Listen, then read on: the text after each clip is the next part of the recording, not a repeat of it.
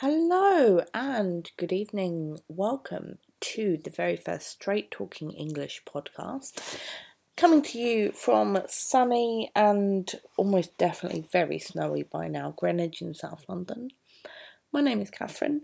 I am a qualified English teacher here to talk to you in a most unteacher-like fashion to get you the absolute nuts and bolts that you need to do your English literature paper. I'm focusing on the set texts from AQA and the AQA anthology poems because they're quite popular and also they're the ones that I've taught for the longest. I'm going to kick us off today by talking us through one of my favourite poems due to the quite ridiculous amount of bootlicking going on there.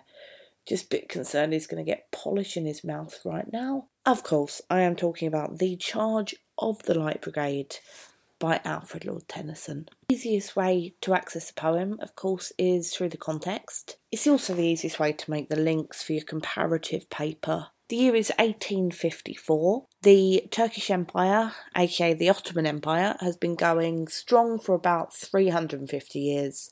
But unfortunately now things are looking a little bit wonky for them. The good thing is that they are in possession of a very, very fine warm water port on the Black Sea. Russia wants it because, let's face it, Russian winters are snowy and frozen and I'm led to believe a bit rubbish.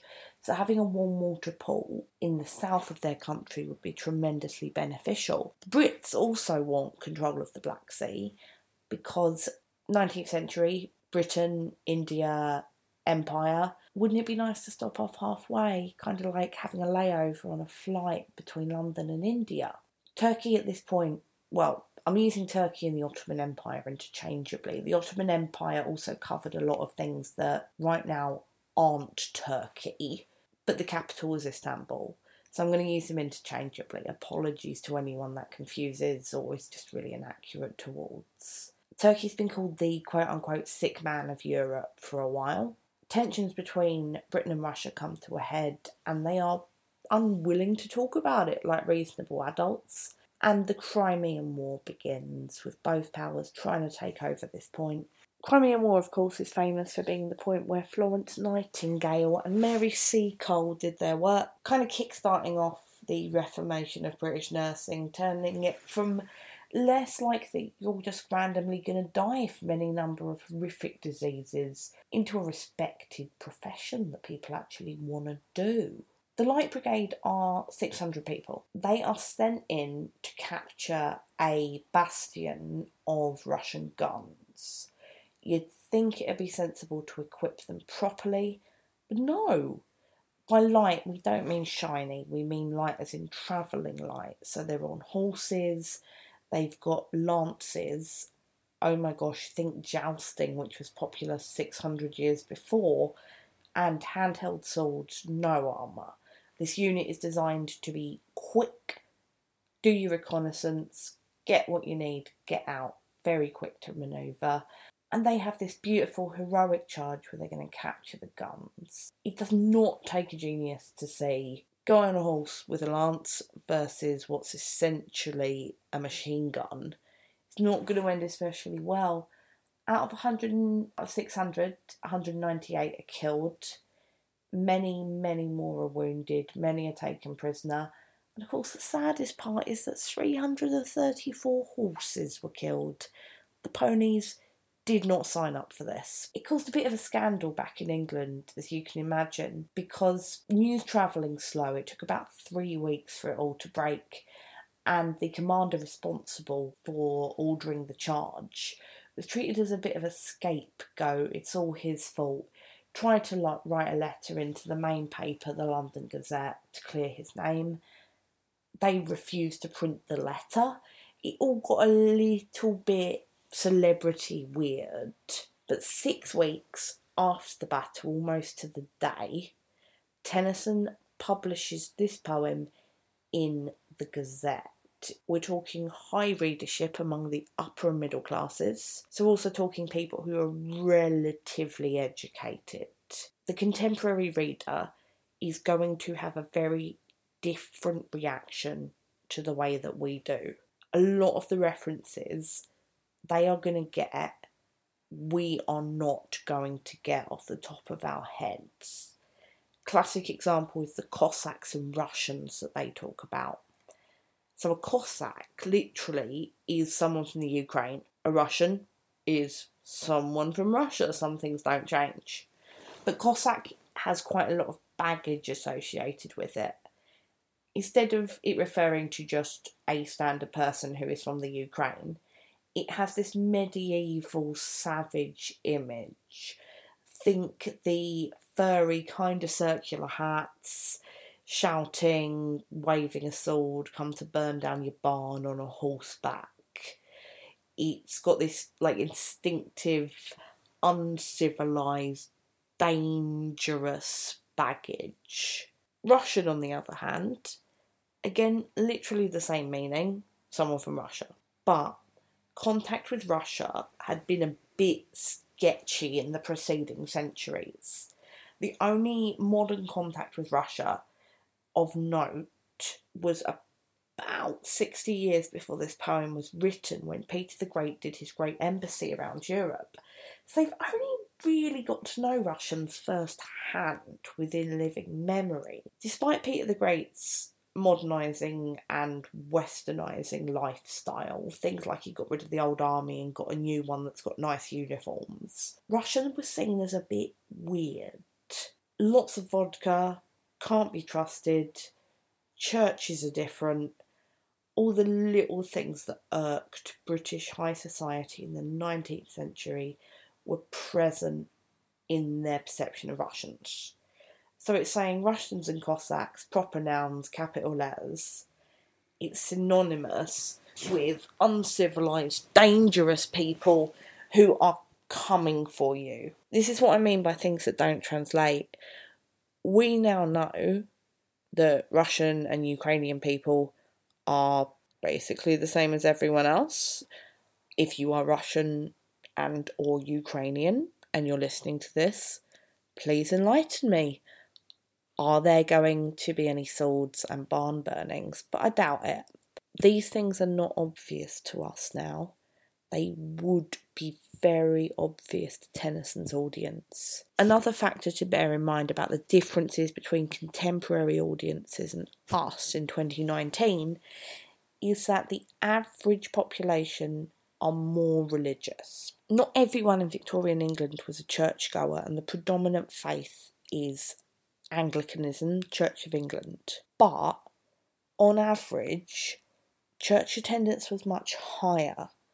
So when we're looking at the Romantic and the 19th century poems, the biblical allusions, the references to Christian faith are going to be open. They're going to be recognised. It's not going to be something that needs explaining, which is kind of good for me, because it means that I get to explain something to you guys, and hopefully you'll get something out of this. As my dad would say, let's get into the nitty-gritty of this. I've never actually heard anyone say that except my dad, so a big shout out to my dad. I'm not even looking at the language, I've got the anthology open in front of me. I'm just thinking about the structure of what I can see. I've got 5 fairly regular stanzas and one little one at the end. At the top of each one, I can see mostly some repetition to start, and we have 600 as the repeated line at the end of each one. What does it look like? If I kind of squint to ignore my annotation, it looks like a song. In fact, it's not just any old song, it's a ballad. And I don't mean like first dance at a wedding kind of vibe. I mean medieval. Picture minstrel coming to your village, telling you songs of King Arthur and Robin Hood and St. George. We've got this tradition of the noble ballad with the great deeds, and this is the form it's written in. It's supposed to be sung. So this is why we've got what looks like song verses. It's got a very clear structure, full of the same ideas repeated. We know the purpose of repetition is to highlight the writer's main point, and he's doing it. He's only got a couple of main points, and he is pushing them. So how about those language features? This is what we're here for. Let's do a little bit of feature spotting. So, we have lots and lots of repetition. The 600. He's setting up these numbers to be like a shorthand or synonymous image in the reader's mind that we know represents the Light Brigade. I'll give you an example. If I said the numbers 9 and 11 to you, you'd think World Trade Center. I said 600 to you, the reader's going to be like, oh, Light Brigade, tragedy, shorthand. We've got the rhetorical questions. We've got two big uns. When can their glory fade? Was there a man dismayed? We know the purpose of a rhetorical question is not to expect an answer. It's directed at the reader or an intended audience or like another character to make thought happen, to make us consider a point. And with our two here, was there a man dismayed? When can their glory fade? The answer is a resounding no. No one was dismayed because we all work together. We are the Noble 600. When can their glory fade? Never! Because we're treating them like mythical heroes. We all know the story of Robin Hood. It's very old. That's the same thing he's going for. They will become timeless, immortal heroes. Let's think about some alliteration too, because that's an easy one. Alliteration creates a sense of urgency. The world wondered. We've got this idea that everybody is biting their nails, waiting for the letter to come through their letterbox to find out what's happening. Again, we're building up this impression that they are so important, so powerful, so heroic. But what's really, really, really cool is this extended metaphor of the apocalypse. Bear with me on this one, because it does work. Think of the title, The Light Brigade. He could have said those soldiers that don't have much stuff. Deliberately picked the word light. All the way through we've got these biblical allusions. As I said before, completely clear to a contemporary audience, don't mean much to us. First stanza, line 3, Valley of Death. I mangled this on my first rehearsal, so I'm crossing my fingers this time. As I walk in the valley of the shadow of death, I have my rod and my staff, something.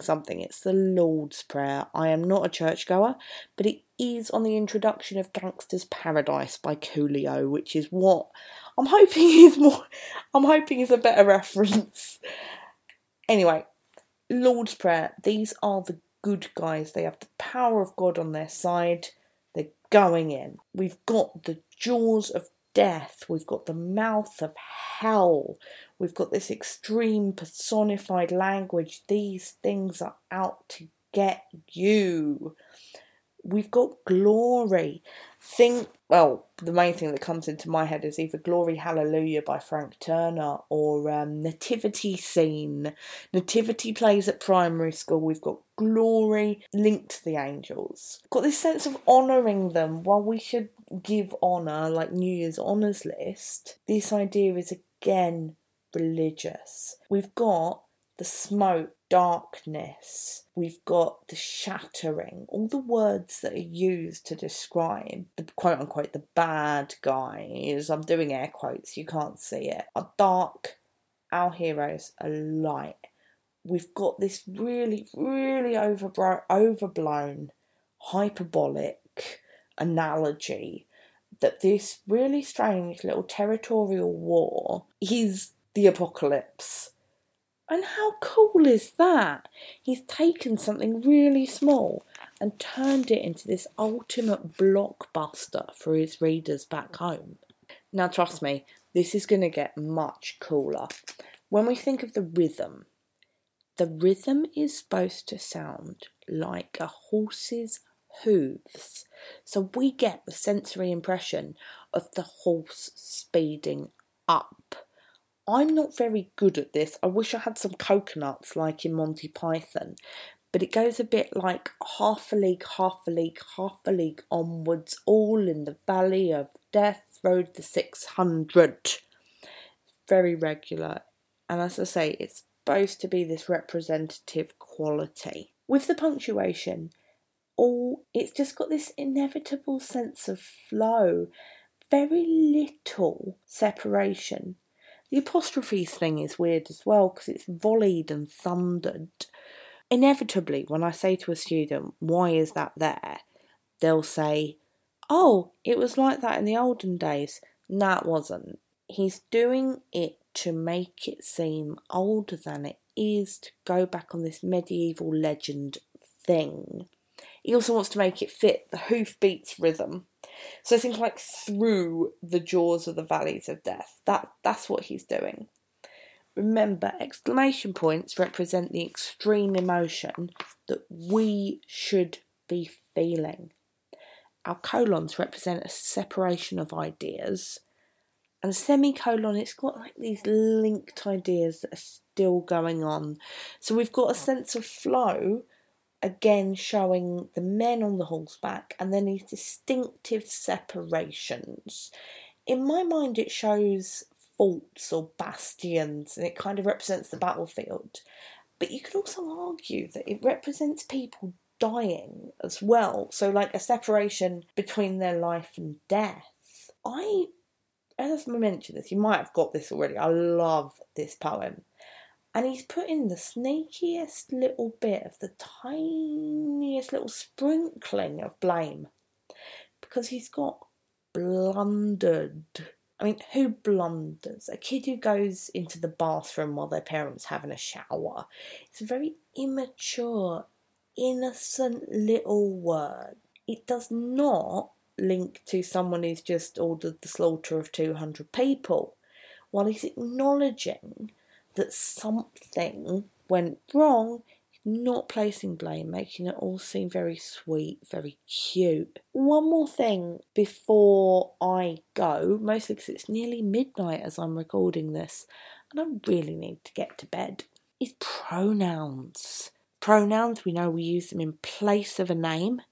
So, Matthew went to make dinner, he went to make dinner. There is a bit of dialogue forward the Light Brigade charge for the guns. It's repeated later with the he said. The he is not named.